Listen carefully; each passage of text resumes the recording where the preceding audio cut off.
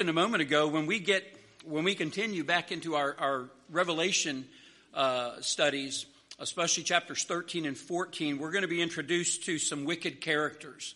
The Antichrist, the false prophet. Both are called beasts. The first beast and then the second beast. We're going to look at them. But I thought to get a running start toward that, we'd spend some time in Daniel.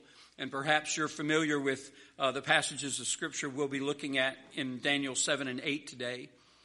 There have been a lot of talented and intelligent and powerful people and influential people in this world. In fact, go all the way back to creation, and we meet some pretty, even in history, we meet some pretty fantastic people. Someone has estimated that there have been 40 billion people that have lived on the earth since Adam and Eve were created. I don't know how you come up with that number, but I don't do well with numbers, as I've confessed with you before. So we'll just go with that throughout world history, or human history anyway, that there have been about 40 billion people. And you each, and each of us have our different opinion on who some of those incredible people might be. I might find some people to be pretty important people, and you might think to yourself, and vice versa. Somebody that may have impressed you may not mean all that much to me. But if you go back, and we could come together on some names of people that all of us agree, they've had great influence. We're looking today at one who is coming that is going to outshine all of them.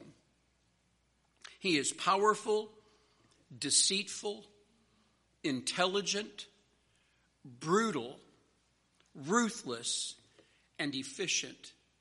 And he is going to represent the pinnacle of everything man can achieve without God. He will be a satanically empowered man, and he is going to wreak havoc on the entire planet. And he's called the Antichrist. So we've finished the first 12 chapters of Revelation. Before we start chapter number 13, we're going to look at this one who's been, by the way, given several different names in the Bible. And maybe you're familiar with some of them. In 2 Thessalonians 2, he's called the son of perdition, or the man of sin. He's called the beast in Revelation 13. And then he's called that wicked with a capital W in 2 Thessalonians 2:8. 1 John 2:18 calls him the Antichrist with a capital A, because Jesus said and Paul, there are several antichrists that have been throughout history. But there's one coming who gets a capital A. He is the Antichrist. So we're going to look at Daniel today and find in his book, and you can do your own study. It's not hard to find this guy. The Antichrist shows up often in Daniel's book. And God says a lot about him there, and we're going to look at that today. So let's look at Daniel chapter 8, and we'll look at other chapters and verses as well. But let's read verses 23 through 27 of Daniel 8. And in the latter time of their kingdom, when the transgressors are come to the full, a king of fierce countenance and understanding dark sentences shall stand up. And his power shall be mighty, but not by his own power. And he shall destroy wonderfully, and shall prosper, and practice, and shall destroy the mighty and the holy people. And through his policy also he shall cause craft to prosper in his hand. And he shall magnify himself in his heart, and by peace shall destroy many. He shall also stand up against the prince of princes, but he shall be broken without hand. And the vision of the evening and the morning which was told is true. Wherefore shut thou up the vision, for it shall be many days. And I, Daniel, fainted and was sick certain days. Afterward I rose up and did the king's business, and I was astonished at the vision, but none understood it. We'll talk about that conclusion to that chapter. That's an interesting statement he makes. The physical toll that this vision took on Daniel's body. That's an amazing thing that he sees. Let's look at this message today. I've entitled it Introducing the Antichrist. You and I have met this person before. In fact, we've read some of him in Revelation already. But the detail we'll get to hopefully this morning, and it will help our continuation in Revelation 13 and 14. Let's ask God, can we, to help our time together in his word, and that God would take maybe distractions in your mind today away, at least for the hour we have together. And let's put our attention on what it belongs, all right? Father, thank you for this day, and thank you for your word, and thank you for telling us not what has happened so that we know where we came from, but also what's coming. And Lord, you've made a way for us to know the future. We don't have every detail, but we know that every man and every woman, every boy and girl is going to stand before you one day. Most of them are going to stand before you as judge, and they're going to hear words of condemnation. And then by Jesus' own words, we know that there will be a few that are going to stand before you as Savior. So if there have been 40 billion people that lived on the planet that you've created, God, then it's just going to be a relatively small number of people that are going to be saved. I would pray that if there's someone in this room today wondering what it is to really be a Christian, that you would help their understanding. And Lord, as we make our way through this terrible book of Revelation and this wonderful book of Revelation, I pray that you would help those that are in with us on this study who are not saved, help them to become afraid at what is coming. You said that some could be saved by fear. And Lord, they ought to be afraid. And then I pray, Lord, that those who know the Lord Jesus Christ as Savior today, they would find comfort and peace when we study these terrible things. God, may we take great comfort in knowing we're not going to experience this. You have taken the wrath away from us. And so I pray that you'd help us today to be focused on your word and on your Son, and help us to remember in all things, Jesus, that you are the King, and we look forward to the day when you do take up your throne. We pray these things in your name. Amen. Daniel chapter number 8. So let's look at about 4 different things coming from this passage of Scripture, and then other passages of Scripture. And if you're a note taker, I will tell you this. I'm going to mention a lot of Scripture references today. We simply don't have time to turn to them. But there are a lot of passages that tell us about this man, about his works, about what's going to happen to him, what he's going to do while he's on the planet. And so if I mention a Scripture reference, we probably are not going to be turning to it. But you may want to jot those down. And then you can do what I think is the safest way to approach your Bible study. You can compare Scripture with Scripture. And what you'll find when you do that is that God's Word agrees with itself all the time. It does not contradict. If there is a contradiction that appears in the Scripture to you, it's because you or my understanding of that passage is not right. God does not contradict himself. There is no shadow, it says in the New Testament, there's no shadow of turning with him. So he doesn't say one thing and do another. He doesn't say one thing and then say something else. His word is always in agreement with itself. So let's look at this today. And we'll begin in verse number 23 with the advent of Antichrist. The advent of Antichrist. What's going to be the signs of his appearing? Can people know when he is going to appear? And the answer is yes and no. Doesn't that sound like I'm running for political office? The answer is yes and no. No one knows who Antichrist is. No one knows exactly when he will appear. But the Scripture does tell us there are certain things that are going to be accompanying his advent or his coming. Certain signs and certain events. When he does make his entrance, the world is going to be in trouble. And so let's look at what are things going to be like on the planet when Antichrist does appear. And let me say this. He will already be an adult when Christians are raptured. So if we believe that Jesus could rapture us today, then he is alive and well today and an adult, and he's functioning. Where and when? I don't know. But let's look at it. Let's start with what are things going to be like when Antichrist appears? Let's start first with the condition of the world. The condition of the world. What's it going to be like? When he makes his appearance, the world is going to be in an absolute moral mess. It will be an absolute moral mess. He's got to come with answers, and he will.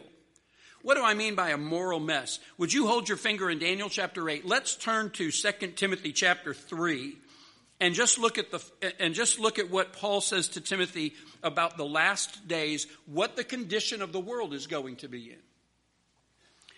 2 Timothy chapter 3 and verse number 1. This know also that in the last days perilous times shall come.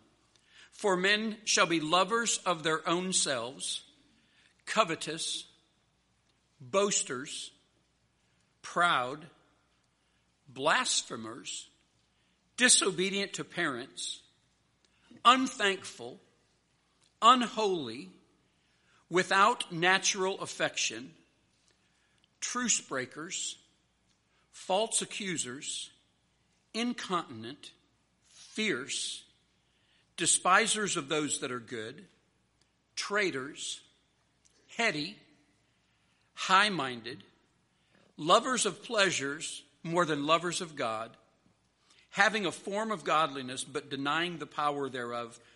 From such turn away. If that does not describe planet Earth in 2023, I don't know if there's a passage of Scripture in the Bible that does. So I believe Jesus Christ could come anytime for his church. That describes us today. And Paul said this. This is a description of the last days. The days that precede the coming of the Lord Jesus Christ. We don't have any problem seeing that. So there's the condition of the world. And the condition of the world is, it's in a mess. And Paul said, in the last days, it's going to be a moral mess in the planet. That's the condition of the world. The second thing, what's the world going to be like? What's going to be going on when Antichrist shows up? There is a corruption of religion. A corruption of religion. If you're still in 2 Timothy, it won't take you much to get back to 2 Thessalonians chapter 2. Look at 2 Thessalonians chapter number 2 and verse 3. That verse says, "Let no man deceive you by any means, for that day shall not come, except there come a falling away first, and that man of sin," see that's the Antichrist, "and that man of sin be revealed, the son of perdition." There's going to come a falling away first. What's he talking about there? Antichrist is going to appear. Things are going to show up when there is a great time of religious apostasy, that falling away. That's just not talking about organized religion, because there are many religions in the world today. They're already fallen away. This is talking about people falling away from the truth. This falling away takes place in churches and denominations that are claiming to be Christians. Christians or professing Christians are falling away right and left today, and they are detouring from the truth and falling for things that no one 25 years ago would have said, well, you can accommodate that in Christianity. There was a much clearer line of separation. Not anymore. I think the falling away has already started. I think we're in the process of that. Just because a church or a denomination calls itself Christian does not mean it is. Today we see a rapid and mass departure from biblical Christianity. Not everything claiming to be Christian in the Christian bookstore is Christian. There's apostasy being purported in the Christian bookstore. So be discerning, Christian. There is a falling away that's coming. 50 to 75 years ago, churches debated in this country, in this world, the virgin birth of Christ and the inerrancy of Scripture. Today, those have been swept aside by major religions. There are religions claiming to be Christian religions today that do not at all believe that this book is without error. Today, the debate has shifted to a completely different debate. Should we ordain homosexuals and lesbians into the gospel ministry? Is gender really a thing? That's not being debated in the world. It's being debated in churches and in denominations. And denominations are splitting over these ideals.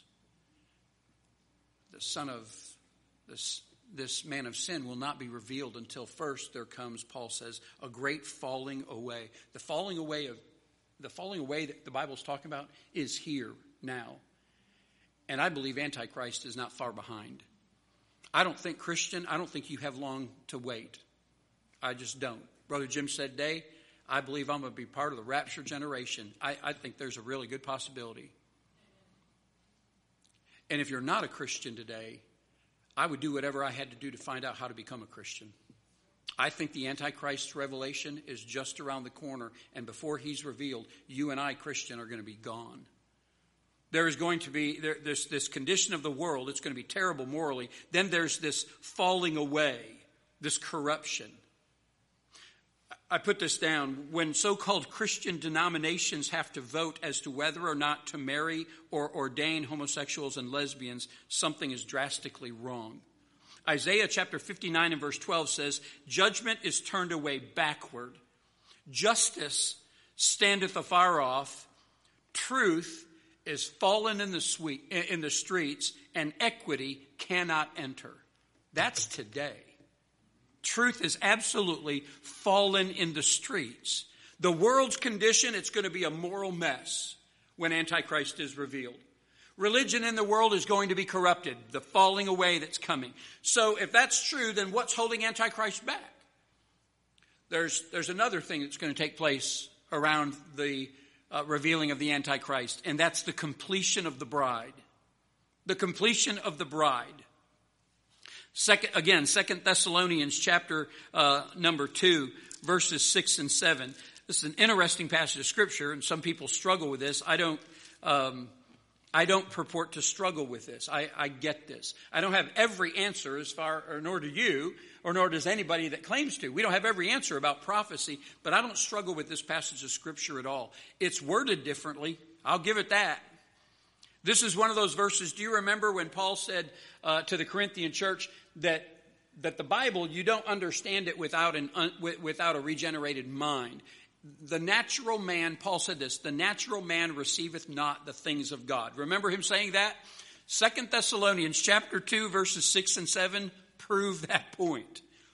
The language in the verse is a little bit confusing, but let's look at it and see what the Old English language is saying. What is it being referred to? Look at 2 Thessalonians chapter 2, verses 6 and 7. Something else that's going to mark the revelation of the Antichrist, his coming, is going to be the completion of the bride. The body of Christ is going to be complete, and Jesus is going to rapture it. It says in chapter 2 of 2 Thessalonians, verse 6, and now ye know what withholdeth, that he might be revealed in his time. We're talking about the Antichrist being revealed in his time. For the mystery of iniquity doth already work. We don't have a hard time seeing that. Iniquity at work in the world. Only he who now letteth will let, until he be taken out of the way. Would you read that word? If you have a King James Bible, that word letteth means to restrain, to hold back, to prevent. So he that now, verse 7, he that now restrains, holds back, or prevents will do so until he be taken out of the way. And then that wicked be revealed. There's that reference to the Antichrist as the wicked with a capital W. How'd you like that to be your name? He is named wicked. And then shall that wicked be revealed, whom the Lord shall consume with the spirit of his mouth, and shall destroy with the brightness of his coming. So those two verses telling us that there is a restraining force that's at work on the earth right now. Verse number 7. There is a restraining force on the earth right now holding back the advent or the coming of the Antichrist. It refers to this person as he in verse 7. Only he who now letteth will let. There have been a lot of proposals as to who he is referring to. Some thought it referred to the Roman Empire. Well, it doesn't make any sense biblically. Some think that it refers to the preaching of the gospel. It's not a person, it's an act. It's the preaching of the gospel that's holding the Antichrist back. Some believe that it's the church or that it's Israel. Well, the church hasn't done a very good job at restraining evil in the world. In fact, the church has let it infiltrate, oftentimes, into our body. Israel's not holding it back. Those are all human forces, none of them doing a good job at restraining evil, holding it back. So what is this he? That he, in verse number 7, is the Holy Spirit. The he, in verse number 7, the one holding back the coming of the Antichrist, the one preventing, or if the King James Bible, the one letting. It's the Holy Spirit that is preventing the advent or the appearing of Antichrist. Your body and my body is the temple of the Holy Spirit, 1 Corinthians chapter 6 says. While believers are present in this world, the Holy Spirit is working through us. He is busy. He's convicting us. He's convicting lost people. He is at work pointing people to Christ. He is doing the bidding of the Father. And when the church is raptured out of here, the Holy Spirit's permanent indwelling practice will be ended and he'll be taken to heaven. Will the Holy Spirit still be present on earth? Yes. Just like he was, I believe, in the Old Testament. I just don't believe there will be the indwelling that there was. The church is going to be raptured. The bride of Christ is then going to be complete. One preacher said it like this, and I don't know if this is how it works. I don't know how it works. But I've heard maybe more than one preacher, and you probably have too, say that there is a person out there, and when that person is saved, God at that point is going to say, Jesus, go get him, and the church will be raptured. I don't know if that's true or not. I can't say that this person being saved is going to be the key, and then the church is raptured. That may or may not be true. But at some point, that only God the Father knows, the church is going to be raptured. We're going. The bride will have been completed. The church is the bride of Christ. Israel's not the bride of Christ. The church is the bride of Christ. And when the bride is completed, the church will be raptured, and the Antichrist is going to be revealed. Some believe that the church is going to be here for the first half of the tribulation period. And if you're a mid-tribber, I'm not going to hold that against you. I just don't agree with you at all. If you believe that the church is going to be raptured halfway through the tribulation, that we'll be here for the first 3.5 years, but miss the last 3.5 years, I think you miss what the Scripture is telling us. I believe with all of my heart that if you believe in a mid-trib rapture of the church, then you have to take certain prophecies or promises that were made to Israel and apply them to the church. And if you do that, you're treading on very thin ice, because now you've got to determine which promises and prophecies were for Israel or the church or both. You can't take Israel's prophecies and claim them as a Christian. Some things God left to his chosen people, the Jews. But to be a mid-tribulationist, you have to accept Israeli or Jewish prophecies and promises and claim them as church prophecies or promises, and it just won't work. Add to that the promise that God's redeemed people have been delivered from wrath. It says in 1 Thessalonians 5:9, we are not appointed to it, and it says in Romans 5:9 that we've been delivered from it through Jesus Christ. I think that the rapture of the church marks the beginning of the 7-year tribulation period, not the 3.5 not at the 3.5 year point. So the advent of Christ, what's going to happen? Well, the world is going to be a moral mess. And religion is going to be corrupted. And the bride is going to be completed. And then you're going to have the advent or the appearing of the Antichrist. Let's go back to Daniel chapter number 8. And let's look next then at the attributes of this guy. Who is this guy? What is he like? What are some things that we learn about him? Well, in the second part of verse number 23, We learn, first of all, that he is a man of peace. Look at verse 23 again.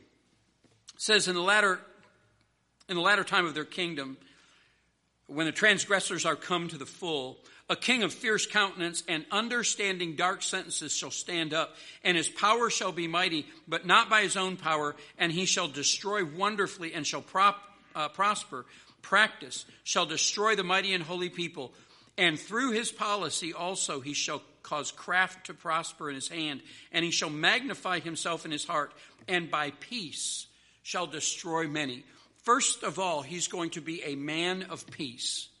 We'll not turn there because we've covered it, but Revelation chapter 6 and verse 2, we saw a man on a white horse, and he had a bow with no arrows. Remember him?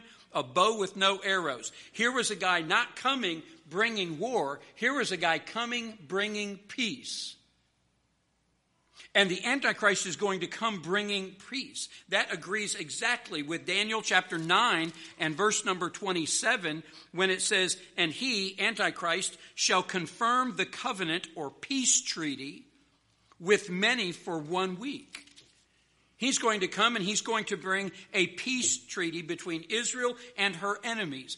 Our world longs for such a leader. How many presidents have we had that have done their best to work out peace between Israel? Probably every president since 1948 has tried to work out some type of lasting peace between Israel and all of her enemies surrounding her. If we could solve the Middle Eastern conflict, how much would that impact the world? What would happen to oil prices if there wasn't the Middle East tension that there is? The Antichrist is going to come, a charismatic leader. He's going to come and he's going to unite people under this peace. And he's going to bring about a peace between Israel and every one of her enemies. They're going to acknowledge Jordan, Syria, Iran, Iraq, Afghanistan, anybody over there that is anti-Israel, they're going to sign a peace treaty and say, okay, we're good. And the world is going to be absolutely amazed. He is a man of peace. But the truth is this, and you know this, we read it, he's going to break that thing. The truth is this, the only lasting peace is going to be found in the Lord Jesus Christ. He is, at least twice in the Bible, referred to as the Prince of Peace. He's the Prince of it. He said, my peace I give unto you, not as the world giveth, give I unto you. He is the one that gives true peace. John 14, verse 27. If you're looking for peace in your life today, a genuine peace. I'm not talking about fake peace, temporary satisfaction. I'm talking about genuine, real, live peace. To where when you lay down your pillow, you lay down on your pillow at night, you're just at peace.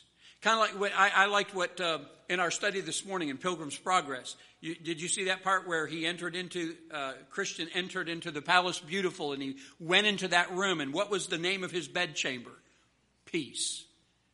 Jesus said, I'll give it to you. So first of all, this Antichrist, he will be a man of peace. He's also going to be a man of popularity. That rider on the white horse in Revelation chapter 6, he's wearing a crown that was given to him. Not one that he took, not one that he was born with. He's wearing a crown that is given to him. The world is going to embrace Antichrist like he's an answer of prayer. They're going to love him. They're going to follow him. He is a man of popularity. One preacher said he will have Thomas Jefferson's intellect, George Washington's leadership skills, FDR's eloquence, and JFK's charisma. He's going to be wrapped up into one. Everybody is going to fall for this guy. He embodies what the world is looking for in a leader. He's a man of peace, a man of popularity. He'll be a man of prosperity. Look at Daniel chapter 11, verse number 43. He's a man of prosperity. Still talking about the Antichrist. But he shall have power over the treasures of gold and of silver and over all the precious things of Egypt, and the Libyans and the Ethiopians shall be at his steps. Do you know? I'm sure you do. That's a rhetorical question. Would you just stop to consider all of the natural resources of the continent of Africa? He mentions Libya, Ethiopia, and Egypt. Stop and consider the gold, silver, copper, uranium, diamonds. Consider all, and what else? He's going to have power over them. He's going to be one of prosperity. Eventually, the Bible is telling us, he's going to control the world's wealth. He's going to bring prosperity to those who have lived in poverty. I think there's a good chance he's going to propose an answer probably closer than any other answer to world hunger that we've ever seen. He is going to be extremely popular, and he's going to have all the world's wealth at his disposal. We already hear, through the infiltration of socialism, we already hear people they're trying to do away with the classes of people, right? He's probably going to attempt and accomplish that. He's going to level the playing. Everybody's going to love him. He's going to rule the world, and many in the world will be I'll say this, I bet most people in the world will be better off financially under his rule than they ever have been. For 3.5 years, it is going to be fantastic under this guy's leadership. And people are going to follow him and keep following him. You know why? People like to prosper. You know what one of the problems is in our country, and this is the truth. We vote our pocketbook. We vote our checking account. We do. You promise enough things to be given away, people will go that way. You know why? People like to have stuff. They like to have money. This guy is going to have it. He's going to control the world's finances. I think he's going to make everybody feel like they're better off than they were. So he'll be a man of peace, of popularity, of prosperity. Finally, he's going to be a man of power. And the scripture is just full of that teaching. Look at chapter 7 of the book of Daniel. Chapter 7 and verse number 21. And I beheld the same horn, the horn represented here is Antichrist. He made war with the saints and prevailed against them. Those tribulation saints, the people who've been saved after the rapture, he's going to make war with them, and he's got the power. It says in verse 21, he prevails against him. Same chapter, verse 25. He shall speak great words against the Most High, and shall wear out the saints of the Most High, and think to change times and laws. He's going to wear out the saints. He's going to have great power. Chapter 8, we've read verses 24 and 25. Look how 24 starts out. And his power shall be mighty. Talking about this man of power. But would you notice the second phrase there in verse number 24? Did you catch that? And his power shall be mighty, but not by his own power. People are going to look at this guy and they're going to follow him. He's got incredible power. But it says it's not his own. What are they saying? They will not recognize nor will they care that he is satanically empowered. He is empowered by Satan himself. For thousands of years, men and women have looked to become the ruler of the world. You remember that? You remember that movie where a guy was at the front of the Titanic, where he stood out there and he said, "I'm a king of the world." Napoleon sought it. All kinds of people throughout the world history. Hitler sought it. All people have sought to be rulers of the world. He is going to be. All of these things, his peace and popularity, his prosperity, his power, all of these things are true about this guy at the beginning of his rule in the world. But 3.5 years into the tribulation, this man of peace and prosperity and popularity is going to start wielding his power And he's going to break the covenant or the treaty that he has between Israel. He's going to break those things, and he's going to exercise his power in such a way where he reveals who he truly is. Dr. Rogers says he's the satanic Superman, and he's going to show it. That takes us to the next ideal, and that's the abominations of Antichrist. The abominations of Antichrist. It's explained there again in verses 24 and 25. Isn't that interesting? In verse 24 it says, he shall destroy wonderfully. That's an interesting way to put that. The destruction he's going to bring to the planet is going to be absolutely amazing. That word wonderfully means astounding. The destruction he's going to bring. First of all, in verse 25, it says in Daniel 7:25, he's going to attack the people of God. He's going to attack the people of God. 7:25, he shall speak great words against the Most High and shall wear out the saints of the Most High. He's going to attack them. He breaks the covenant with Israel. He attempts to do what Hitler and others have tried to do, and that's exterminate the Jew. And he goes after him. He hates everything related to God. He hates everything related to Jesus Christ, and he's seeking to destroy the Jews, and he's also seeking to destroy the tribulation saints. 1 John chapter 4 and verse 3 says this, and this is the spirit of Antichrist, whereof ye have heard that it should come, and even now already it is in the world. He's going to go after the tribulation saints, but that's not the first time this is going to happen. You already know that Christians today are being persecuted around the world, and in our country, the attack is just beginning on Christianity. At least, let me rephrase that. It's just coming to the forefront and becoming blatant. Here about 3 weeks ago, did you see that guy that was arrested up in at the beginning of Pride Month? That preacher up in Pennsylvania that was arrested for preaching on the street. Now, they turned him loose as quick as they could because they realized they'd messed up. But the door's open. Canada and Australia and England have been arresting preachers for years for speaking out publicly against the sins of the LGBTQ plus community. They've arrested them for years and not turned them loose like they did in Pennsylvania. And there'll come a time in the United States when to speak against what God calls abomination is going to be a crime.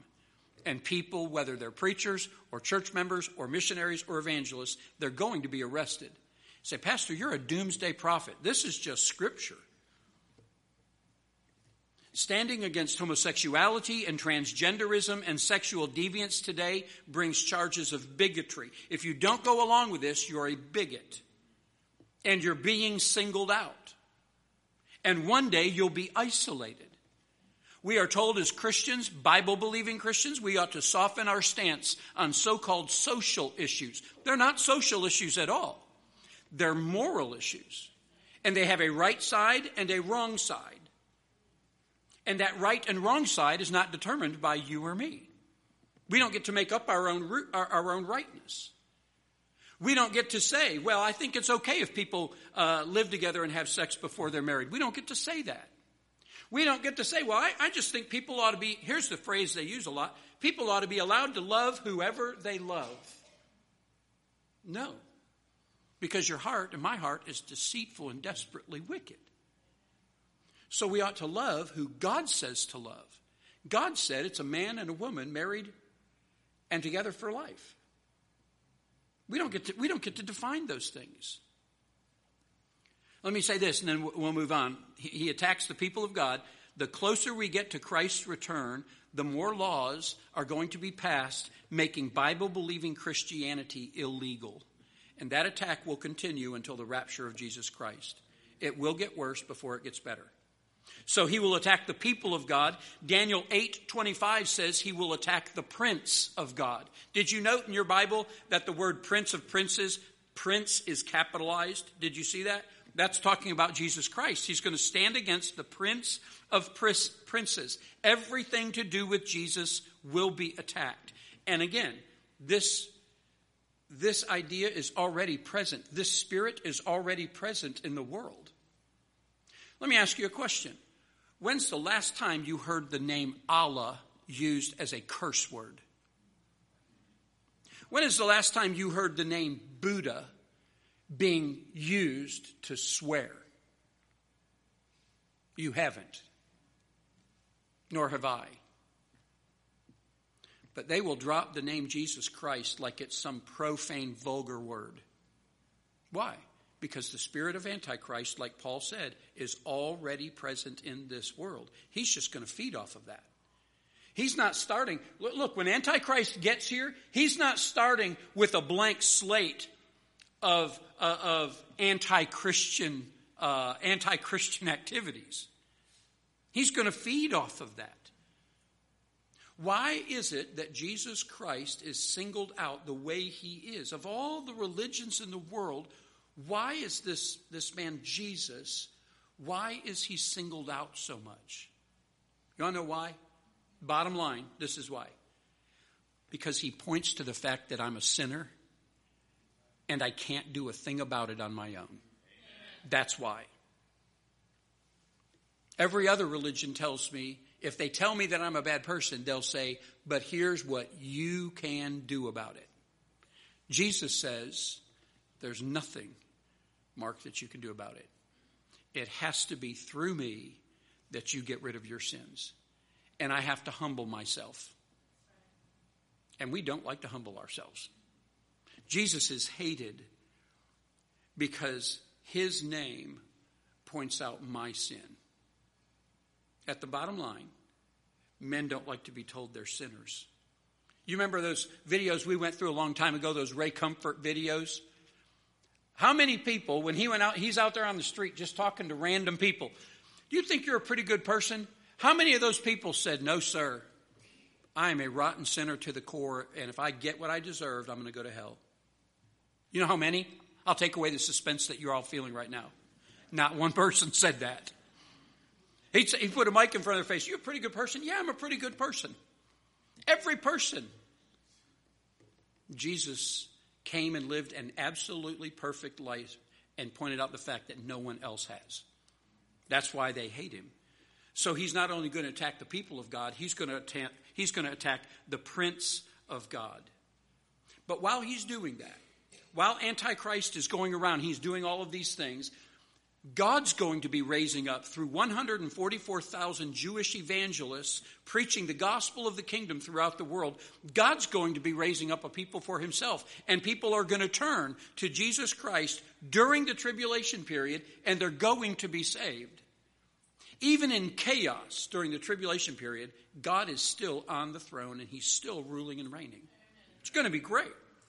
He's going to attack the people of God. Antichrist will attack the Prince of God. And Daniel 8:25 says that he's going to attack the place of God. Here's more scriptures we're not turning to.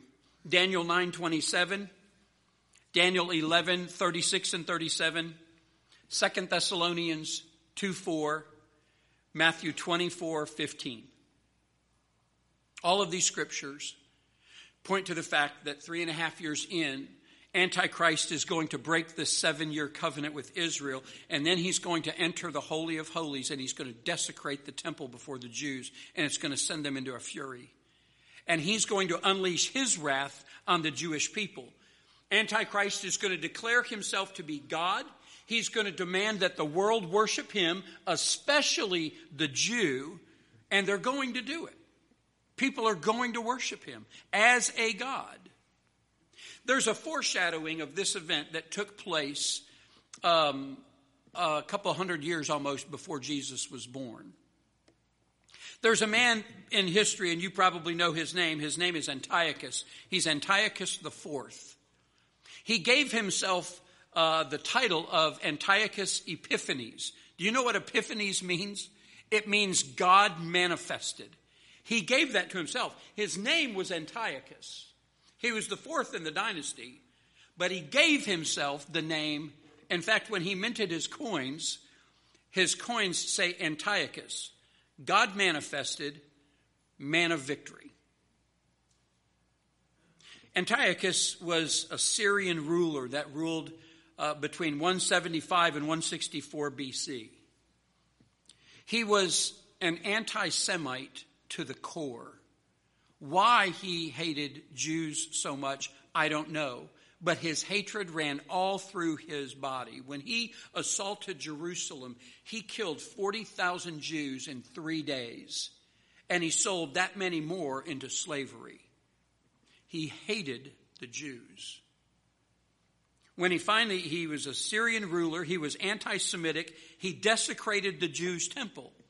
In December 168 BC, he entered the Jews' temple in Jerusalem and took a huge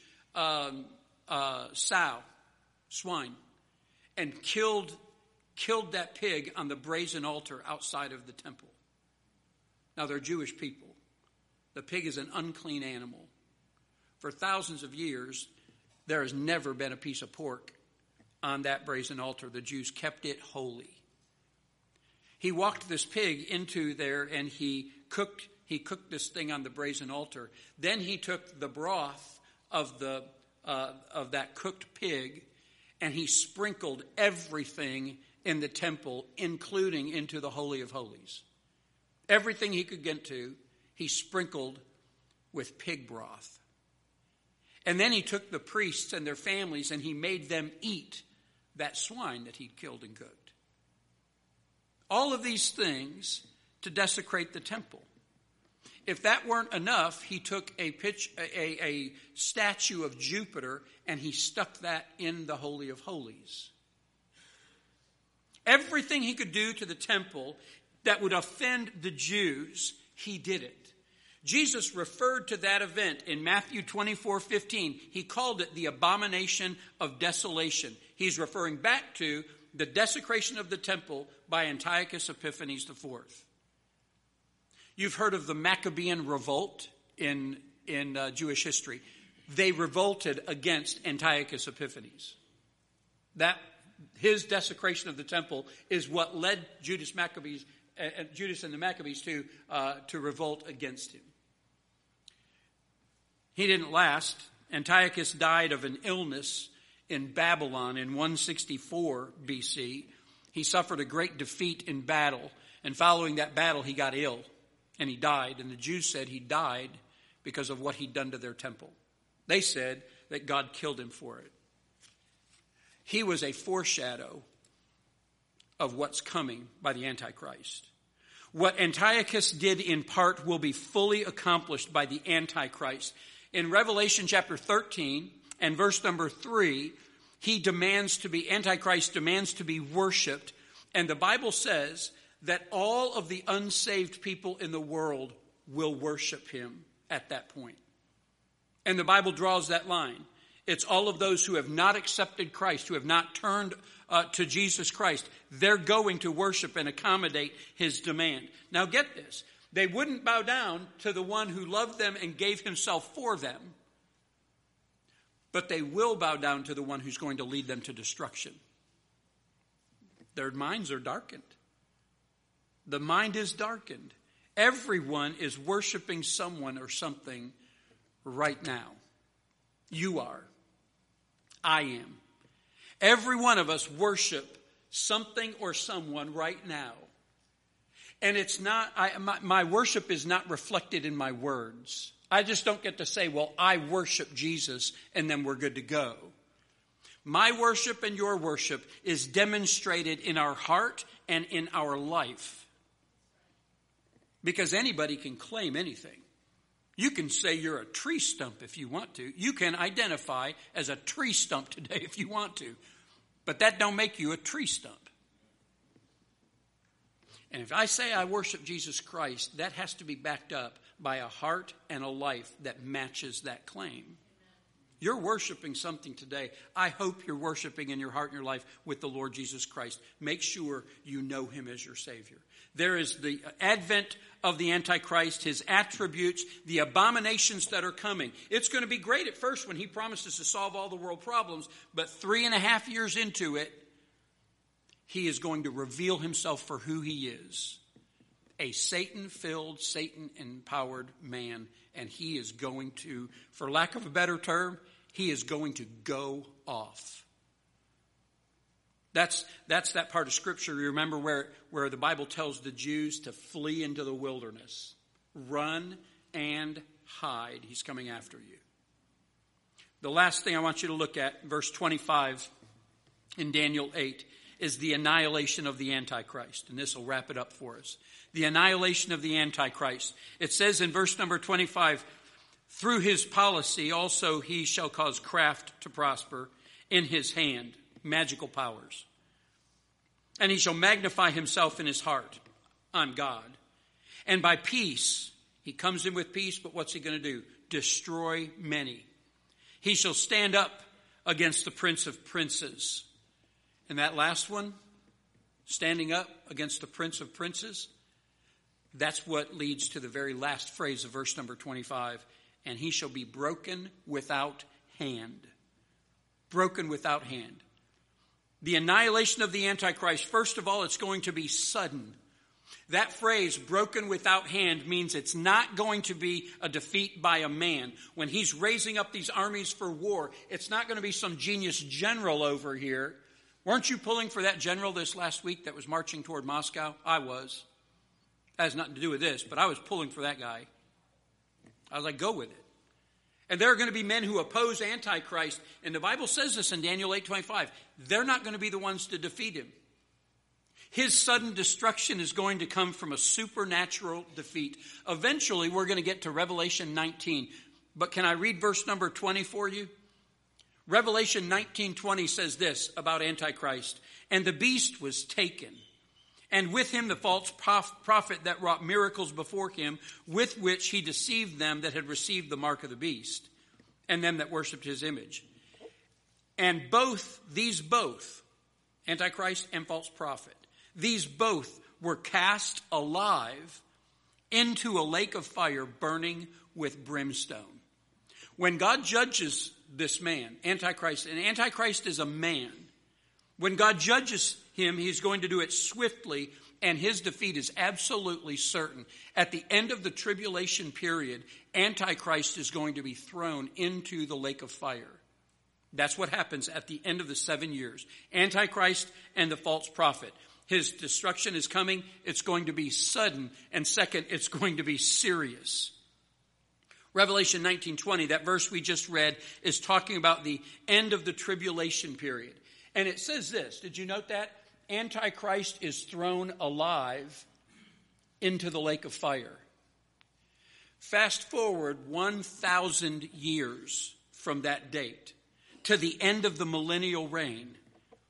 Revelation 20 and verse 10 says that when Satan is finally judged by God and eternally going to be thrown into the lake of fire, Revelation 20:10 says that the beast and the false prophet are still there.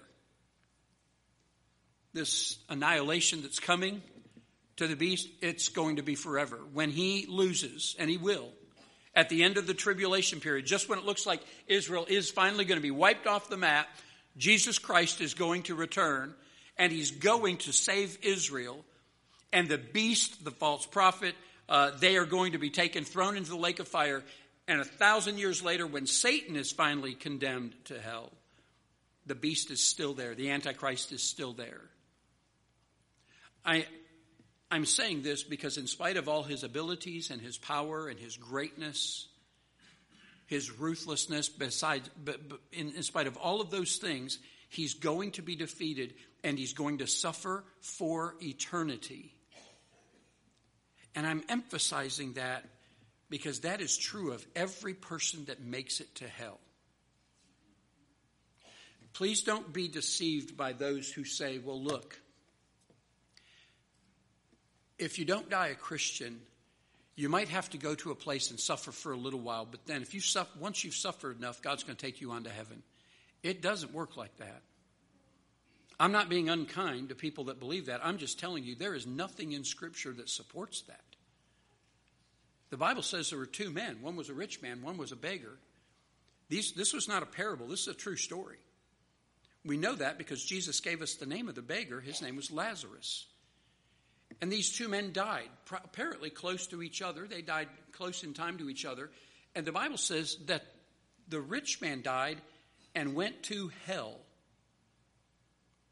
And the other man, the poor man, the beggar, Lazarus, died, went to, the Bible calls it Abraham's bosom or paradise.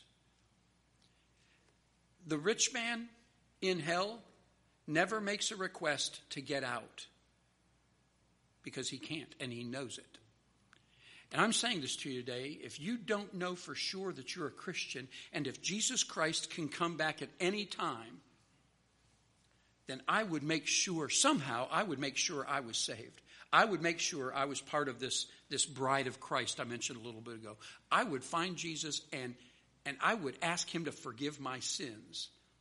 Don't ask him if you can go to heaven. Everybody wants to go to heaven. He's looking for you to admit you are a sinner who can't get there on your own. The Antichrist is going to be defeated one day. And so is every person that dies without Jesus Christ. Don't be that person. So here's my closing question for you. Whose side are you on? The Antichrist was on the wrong side. He chose to stand against, our scripture in Daniel 8 says, he chooses to stand against the Prince of Princes. He chooses to oppose Jesus Christ. That will never work against an omnipotent God. It won't work, no matter who you are. You can't be brighter or more powerful than the Antichrist. You can't be. Don't oppose Jesus. Are you aligned with the God of the Bible? Have you trusted his son Jesus to forgive your sins and take you to heaven when you die? So you skip hell, you miss it. That's the thing. Here, this is a terrible man we're talking about. These scripture verses attest to this. He's powerful. He's terrible. He's coming. You can't stop his coming. I do not fear him one bit. There's nothing about Antichrist that I'm afraid of. You know why? I'll be gone. I'm not subject to anything he's going to bring to this planet because I'm a child of God. Jesus Christ has forgiven my sins, given me eternal security. I am part of God's family and I cannot be removed from it. And when he raptures his church, I'm going up, and then shall this man of sin be revealed. I don't fear him one bit, and you don't have to either, Christian. Now, it's a terrible topic we're talking about. He is going to wreak havoc and release hell on this earth. But I don't fear that. I feel for those who are going to be left behind, absolutely. But I don't fear him, and you don't have to either. If you know Jesus Christ. So here's my closing thought to you this morning. Jesus is coming. He's coming. The world is poised to enter a time of trouble like nothing it has ever experienced before. Where will you be when Satan's Superman takes the world by storm? What happens to you all depends on what you do with Jesus Christ. What happens to you depends on what you do with Jesus Christ. Well, I believe in Jesus Christ. So does the devil. He's not going to heaven. It's not enough to believe that Jesus is the Son of God. The Bible goes further than that. The Bible says that the devil fears him. He not only believes in Jesus, he fears Jesus. He has the fear of God in him. Satan fears God. He's not going to heaven. Well, what's the key then, Pastor? The key is admitting you're a sinner and trusting that Jesus that you believe is the Son of God, trusting him to forgive your sins and to take away the penalty for them. Nothing you do, not joining this church, not being baptized, not doing good things, just trusting Jesus' death on the cross was enough to pay for your sins and my sins. That's what gets you to heaven. A lot of people believe in Jesus. They're not going to heaven. Some may fear him. They're not going to heaven. You have to put your trust in him. Antichrist is coming. We can't stop him, but we don't have to meet him. You don't have to meet him. Would you stand with your heads bowed this morning? Father, thank you for your word and thank you for the warnings in it. This man coming is part of your prophecy and he's part of your purpose for this world. He is going to help the Jews come to Messiah. And he's going to do it through terrible things, and we're acknowledging that today. I pray for those that might be here as Christians who aren't giving out the warnings like they should. Help us to be better at witnessing. Help us to be more intentional, not waiting for it to happen. Help us to cause, God, situations to come up where we can share Christ with people. Give us boldness. I pray for the 1 or 2 or 4 that might be in here today that aren't saved. Help them to see this is not just some fantasy science fiction plan being drawn up. This is your word and it's truth and it's coming. And we don't know when, we believe it soon, but God, we pray that they would be saved. They would come to Christ today. Do your work in us. We pray in your name. Amen.